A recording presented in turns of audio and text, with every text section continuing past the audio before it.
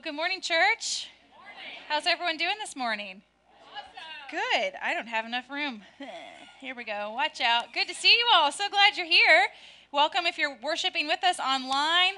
If you haven't made plans to yet, you are welcome to stay after lunch. Even if you're not here right now, if you're watching live at home, you have time to make it back up. 11:15, 11:30. We're going to have cookout on the front lawn. There's a bounce house coming, an egg hunt, a balloon twister, Collide coffee trailer, which one even has 2 specialty drinks made just for us for Palm Sunday. Isn't that cool? So y'all can buy yourselves a latte after. I think one's called Rev It Up, which is pretty fun. And another one's a fun like palm caramel espresso, just delightful thing. Gluttony was last week, don't worry. So we're not going to talk about that. Yeah, so before we get started, I want to go ahead and dismiss our kids for Revolution Kids. So glad you guys are here. Thanks for helping us in worship this morning, singing Hosanna. All right.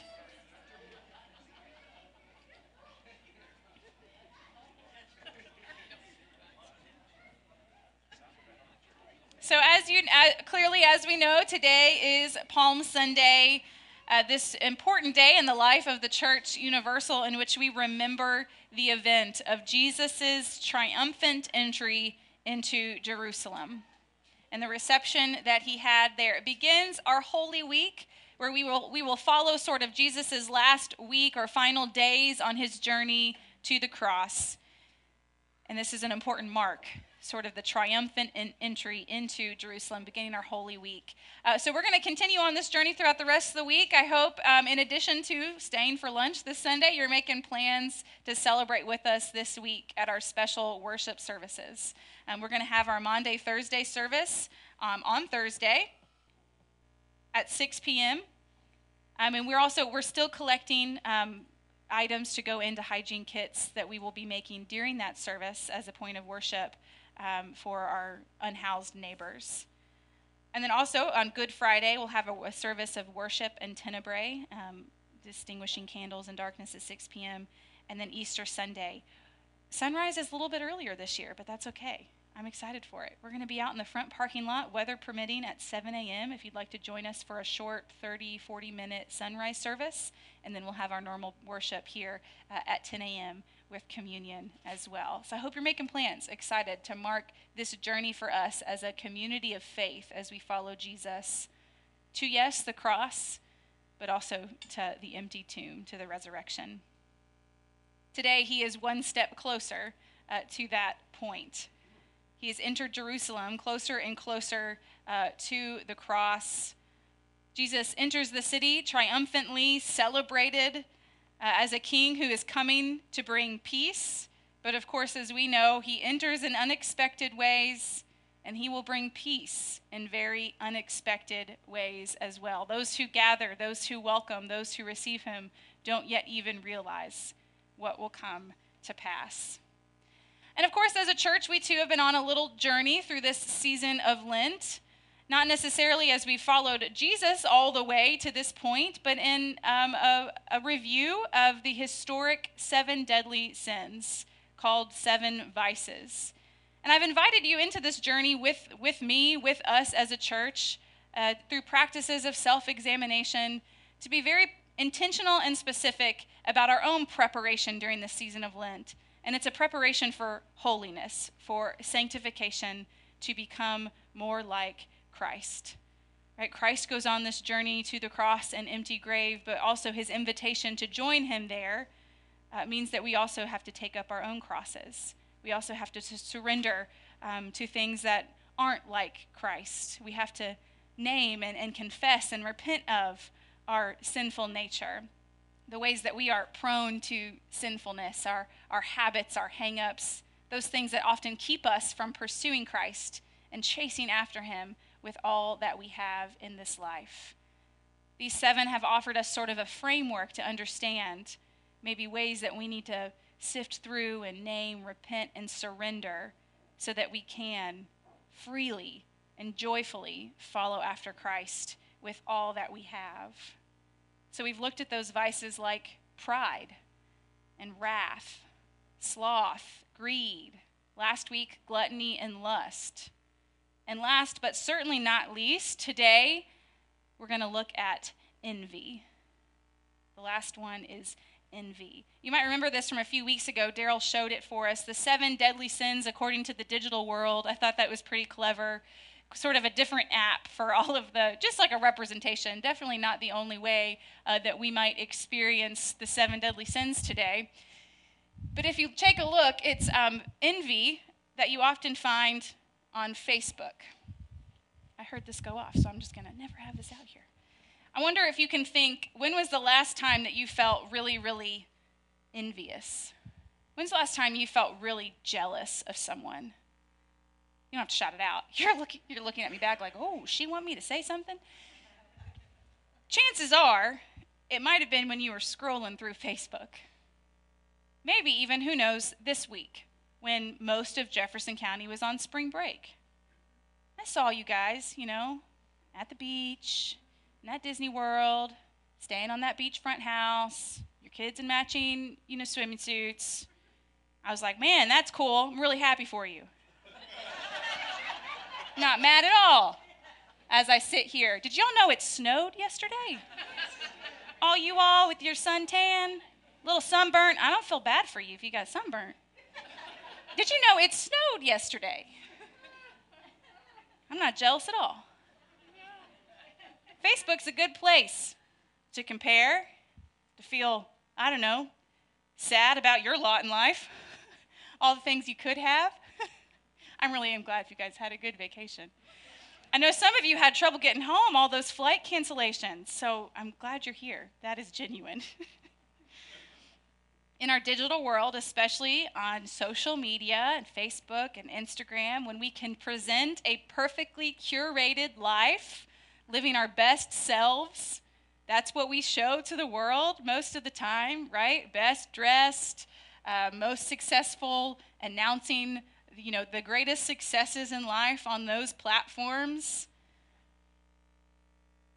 It's easy to feel envy. It's Joseph Epstein, though, a philosopher in his book on envy, who says, of all the deadly sins, envy is no fun at all. Some of you might have mentioned how some of the other vices were the more fun ones.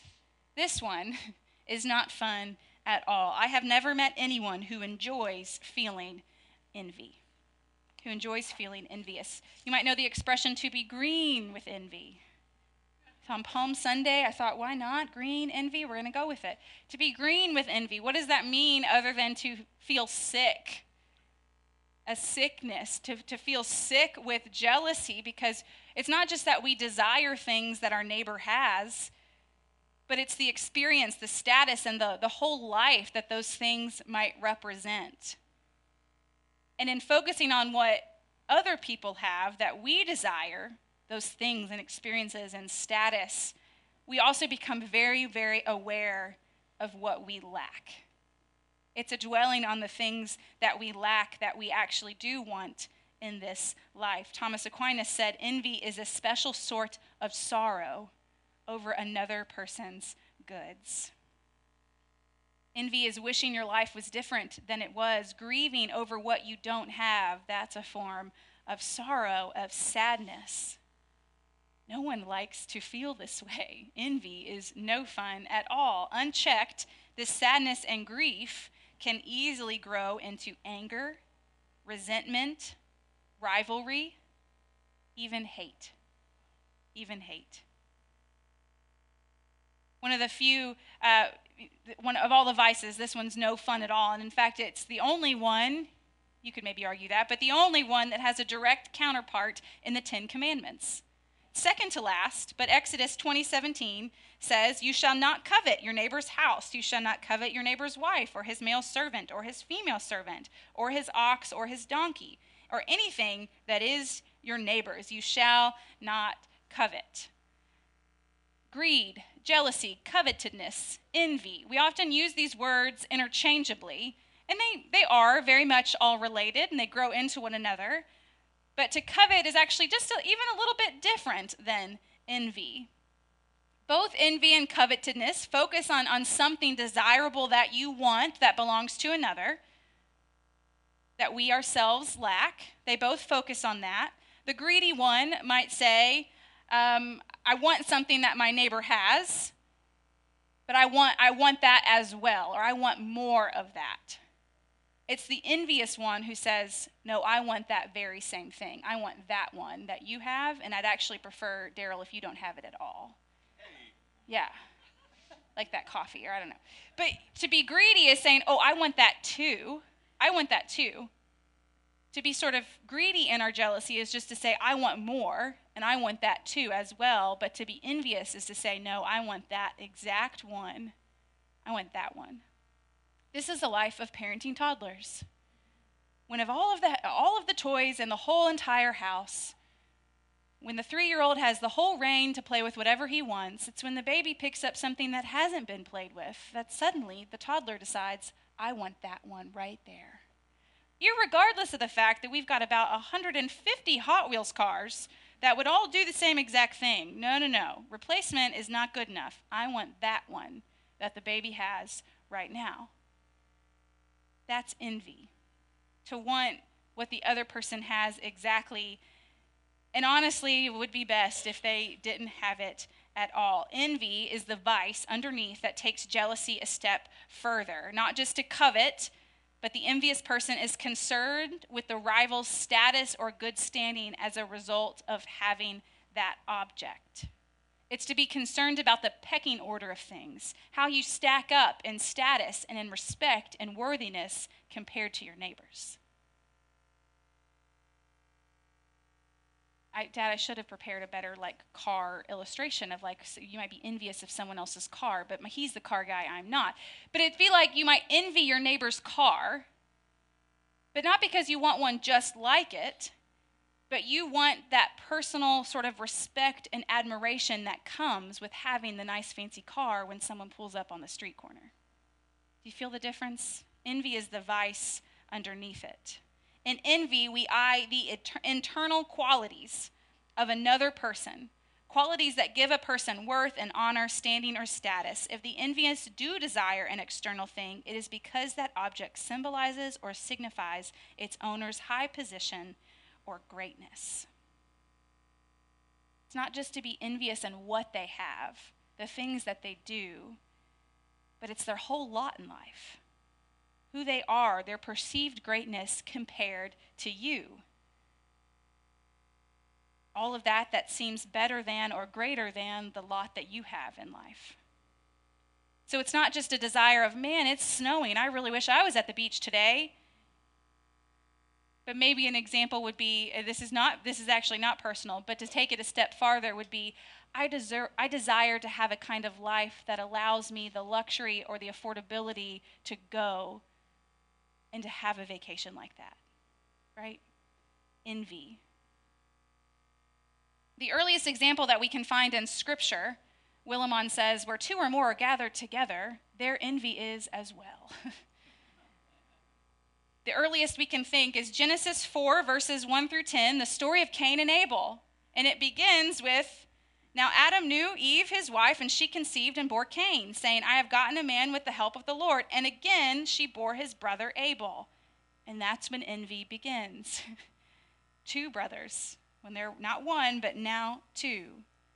Now Abel was a keeper of sheep, and Cain a worker of the ground. In the course of time, Cain brought to the Lord an offering of the fruit of the ground, and Abel also brought of the firstborn of his flock and of their fat portions. And the Lord had regard for Abel and his offering, but for Cain and his offering he had no regard.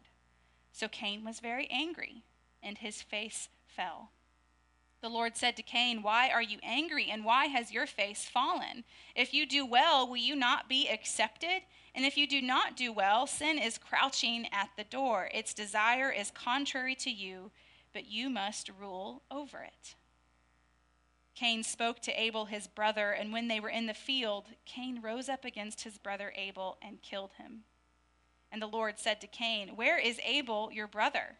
He said, I do not know. Am I my brother's keeper?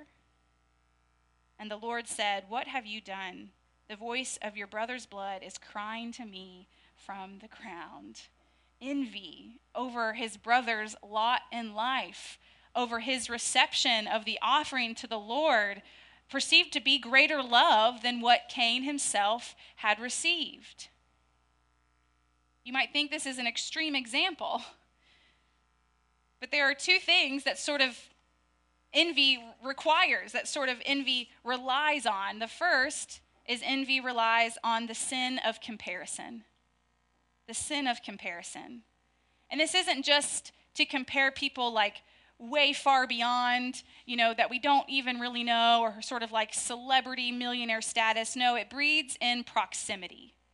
Envy relies on the sin of comparison, and it breeds in proximity. Someone close to you, similar to you, only better. Like a brother, like a family member, like a coworker, like a colleague. Another philosopher says, rarely do we envy those who are much, much greater than ourselves. It's not that a writer who is trying to write for a living, and that's their desire and what they do, they don't become envious of someone who goes out and wins an Olympic medal in a 5,000 meter run. Right? It's not that. When they can barely finish a 5K road race. A writer isn't envious of an Olympic runner. But they are envious of the colleague who gets a rave review on her new novel while their work goes unpublished, unfinished, and unnoticed. Right? That's the tougher one. It's in proximity. It's not comparing our successes to Bill Gates or Warren Buffett, but to our sister, to our friends, to the neighbor next door. It's that pull to keep up with the Joneses. Ones that would be close enough to be seen as our rival. I love this. You might have heard it said, in America, contentment is making $10 a month more than your brother-in-law. It's like, yeah. Making $10 more, maybe even a week, $10 a month more than your brother-in-law. Envy makes even our good friends into our competition, our enemies, at least in our own minds. If I didn't have a neighbor, someone whom I can observe in proximity and lay alongside my life, I would have no object of envy. It relies on the sin of comparison. And the second is that envy can easily escalate. Envy, this is from Rebecca DeYoung, envy generally emerges when another's superiority seems to threaten or lessen our own excellence, and where that comparison leaves us feeling inferior. If those areas encroach closely on our sense of who we are and why we are valued, evil's bitter gall can turn to pure venom. We might not think to the level, the extreme example of Cain and Abel, of killing a brother out of jealousy and envy and anger. But those feelings can grow. Over time, it can turn to that resentment and to that malice, even to hatred. And we might not think, hey, but at least there's no murder. But I'm pretty sure as we remember, Jesus had something to say about those whom we harbor hate and resentment for in our hearts. Do we not look like Cain at some times in our lives? Faces fallen, sad at our lot in life, angry, resentful, maybe even violent. So this grows in kind of another level of this vice of envy. There's a sibling underneath it. Do y'all know this word? Have you heard it? Schadenfreude. It's a sibling of envy. It's that perverse delight in the failures and misfortunes of others. You become so enraged, so consumed with envy, that then you delight in your rival's demise. Envy not only prevents us from rejoicing in the achievements of others, but it leads us to rejoice in their failures. Rejoicing in the failures of others. Lord forbid, maybe we felt that at a point. So consumed in envy when something bad happens to our neighbor who we perceive believes that they are better than us, they are superior to us, they've made us feel small. Not by any of their own doing, but often because of the insecurity in our own hearts. How often have we been tempted to rejoice when they finally experience, something difficult? They deserved it. They had it coming. Daryl's example just went like he said, not me. He said, like when Duke lost. Oh, yeah, yeah. Now we're meddling, that's right. We can't bear the sight of someone else rejoicing or being happy, and so we cheer against our rivals. We cheer for them to lose. Deep, deep resentment. Why is this? As I just said, because it gets to the heart of our own sense of worthiness. These feelings of envy, of rivalry, of competition, of rejoicing in another's demise, it reveals our own insecurity because it's getting to the heart of our own worthiness. If we feel sad about our lot in life and discontent and inadequate, then we're also closely feeling not worthy of love and acceptance and acclaim. Cain, feeling insecure about his status before God compared to his brother, wondered why God would accept his brother's offering and not his. May have had nothing to do with him. As God says, why are you sad? Don't you know that if you also do good and you bring it to me, you need to be mindful of your own sinfulness, God says. But the sin was in the comparison. He defeated himself before he even began. And that left him feeling insecure, scared, questioning his own worth and status, and made him jealous. Envy makes us green. It makes us sick with envy. Another way it does is Aquinas says, hatred of our neighbor is therefore also hatred of God. We cannot love our neighbor, we cannot love God and say that we hate our neighbor. Hatred of neighbor is also hatred of God. To envy our neighbor's goods is not only to despise ourselves, this is Will Willimon in his book on the 7 sins, but it's also to despise God. To regard our lives as diminished in comparison with our neighbor's life is to despise the God who gave us our lives as they are. It is to say that God made a mistake in the making us as we are, in giving us gifts that we have been given, and by implication in making our neighbor and giving our neighbors the gifts that they have been given. In envy, we can neither love God nor love our neighbor well. So what's the remedy? How can we escape this sort of thought pattern of these sort of feelings that bubble up that none of us enjoy? We know they're not good, but often we defeat ourselves before we even start because of the sin of comparison. So what's the remedy?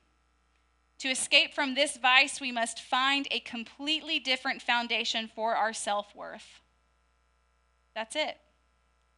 Our self-worth is not found in worldly success, status, acclaim that we might receive from others, not in besting our neighbor or feeling superior, because we know that security is fleeting at best. As soon as we acquire one thing that makes us feel good and secure and superior, it'll quickly fade. And do you see how this is all related to pretty much all of the sins that we've talked about? The vices of greed, of needing more and more to feel secure, of feeling worthy of love and acclaim. It's also tightly connected to pride and vainglory, of needing that affirmation from others, of needing that praise, of needing that celebration. And envy, that's what we're craving, maybe even lustful for, of feeling superior, of feeling the best, because then that means we are worthy. I appreciate that pride is the root of all of these, but we're bookended now with envy that also summarizes them in a very specific way.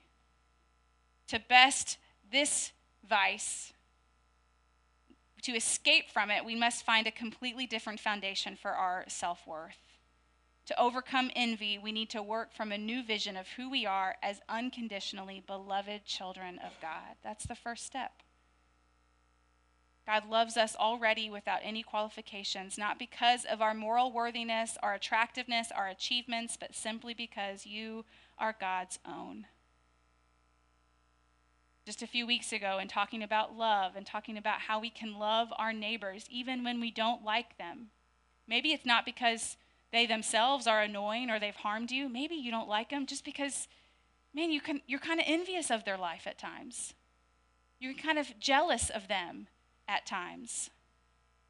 So how can we love that person? Well, sure, the flashing yellow light by remembering they too are created in the image of God. But first, remember that for you as well. The foundation to escape this vice is remembering your own sense of worthiness does not come from anything that you can acquire, anything that you can achieve, but simply because you are. You are created in the image of God. You are a beloved child of God. You are loved. Our world isn't set up for that truth, but it's one that we must proclaim and remind one another of every time we gather here. It's the love that I have for my children before they've even done anything for themselves, not one thing. I love them because they are them, because they are mine, because they were also formed in their mother's womb. God loves you already without any qualification, not because of anything you've done. And so here's a few questions, as we've done in the past couple weeks, to reflect in this final week of Lent, of kind of doing that gut check as we go. Questions for self-reflection. Do I envy or experience jealousy regarding the abilities, the talents, the ideas, the good looks, the intelligence, the clothes, the possessions, the money from friends or family of others? Am I saddened or frustrated by the successes of others? So first just ask, am I feeling this way? And then ask maybe why. What does this reveal to me about what I value in myself? And maybe lastly, what am I saying to what God has given me? Do you know that you have been freely and joyfully and beautifully made? Do you know that you are a child of God? We might say that, our head might know it, but does your heart know it throughout the week as you go? Throughout the rest of this week, we will follow Jesus as he approaches the cross, and by the end of the week, those shouts of Hosanna, waving palm branches, as he rode the colt, as people laid out their jackets, as Jesus entered triumphantly into the city, those shouts of Hosanna, which is God save us. Those shouts from the crowd will very quickly, by the end of the week, turn into crucify him. Jesus will be betrayed by his followers, abandoned by most of his friends. He will be handed over to the religious leaders and Roman soldiers. He will be beaten, mocked, and shamed. In the next week, the full sin of humanity will be on display. Throughout the Passion narrative, we can see the vices of pride, of greed, wrath, sloth, and envy.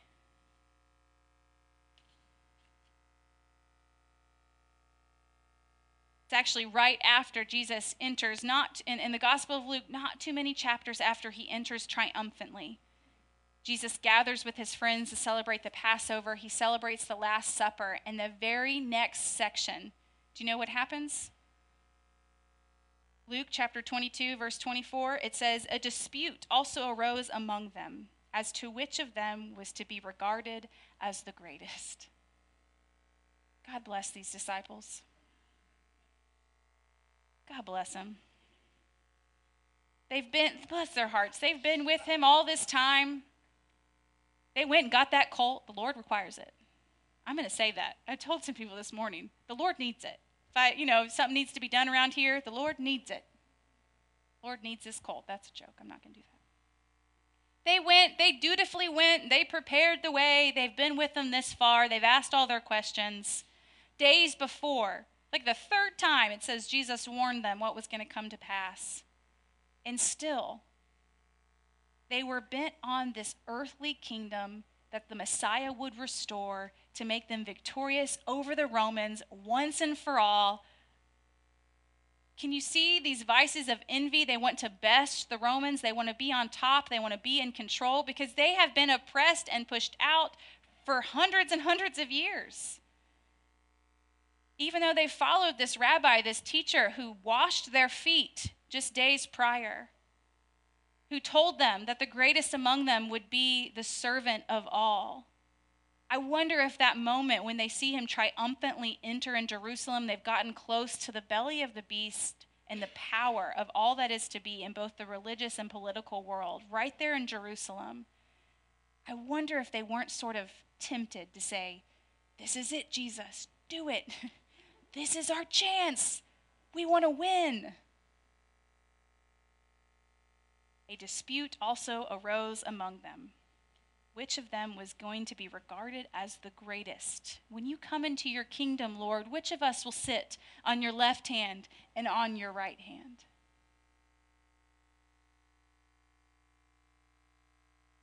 We can see its social proximity, its rivalry, its envy, and all of the others as well. The remedy for this vice sets us up perfectly for Holy Week, because we must remember who we are and whose we are as we are led directly to the cross.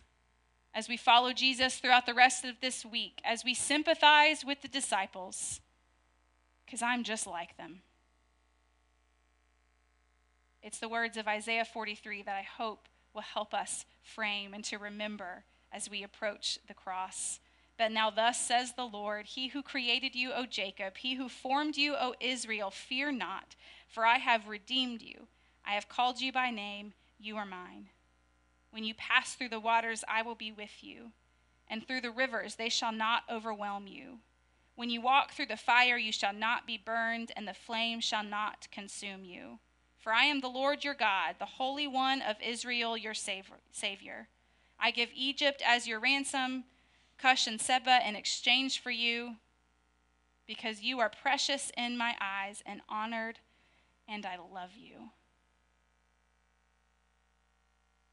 In all of the moments when we too are just like the disciples, thirsty and craving for more power, for more security, for more status, for more acclaim, and all of our moments of vainglory and pride, when we seek to live for ourselves, when we're envious of our neighbor's lot in life, it's this word from Isaiah that I hope can ground us again, and also the example of Jesus Christ, who says, if you shall come after me, it will be to take up your own cross and follow. That's the way to victory. That's the way to true security and peace and freedom in the kingdom of God. Not through anything that we can grasp to comfort ourselves here, but through surrendering. And that's the movement we've done every week of this series. As we've explored one of these vices, I hope identified the sin, surrendered it, to say, Lord, I'm not going to choose that today, or at least I'm going to try hard not to. I'm not going to rely on my own strength. I'm not going to seek the glory of others. But you, O Lord, do I desire to serve. This morning, may we cry, Hosanna, Lord, save us, and mean it. Because if you're like me, there have been certain weeks of this series that have been harder than others, ones that have surprised me, ones that I wish that I could have just skipped over, ones that just got way too personal. You know, as I was reading along, I thought I wasn't prepared to struggle with that one.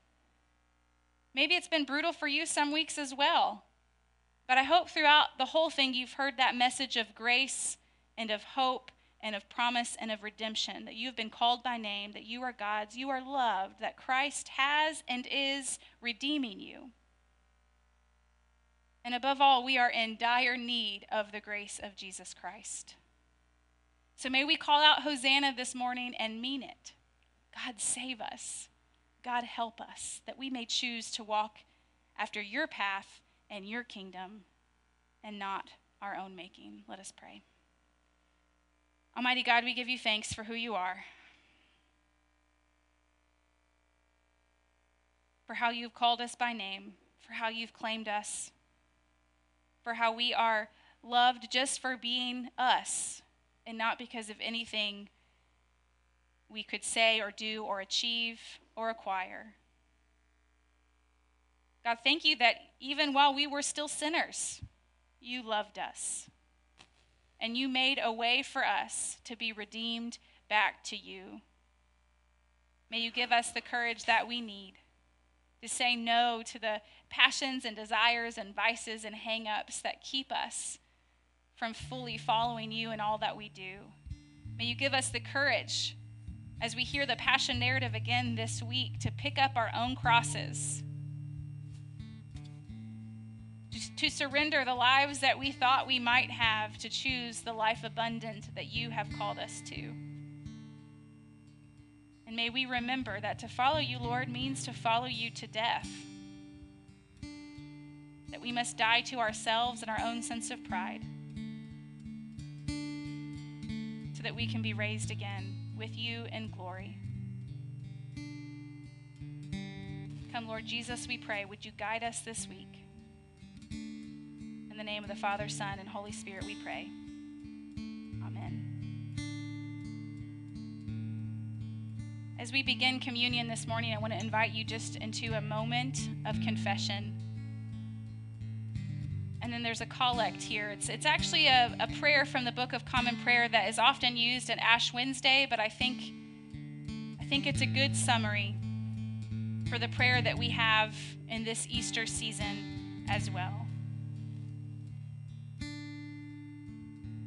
So would you join me now as we pray this prayer together? Almighty and eternal God, you hate nothing you have made, and you forgive the sins of those who are penitent.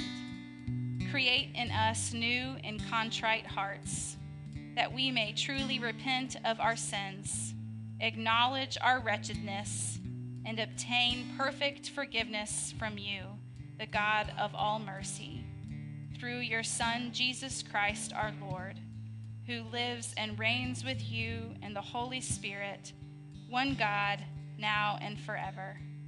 Amen.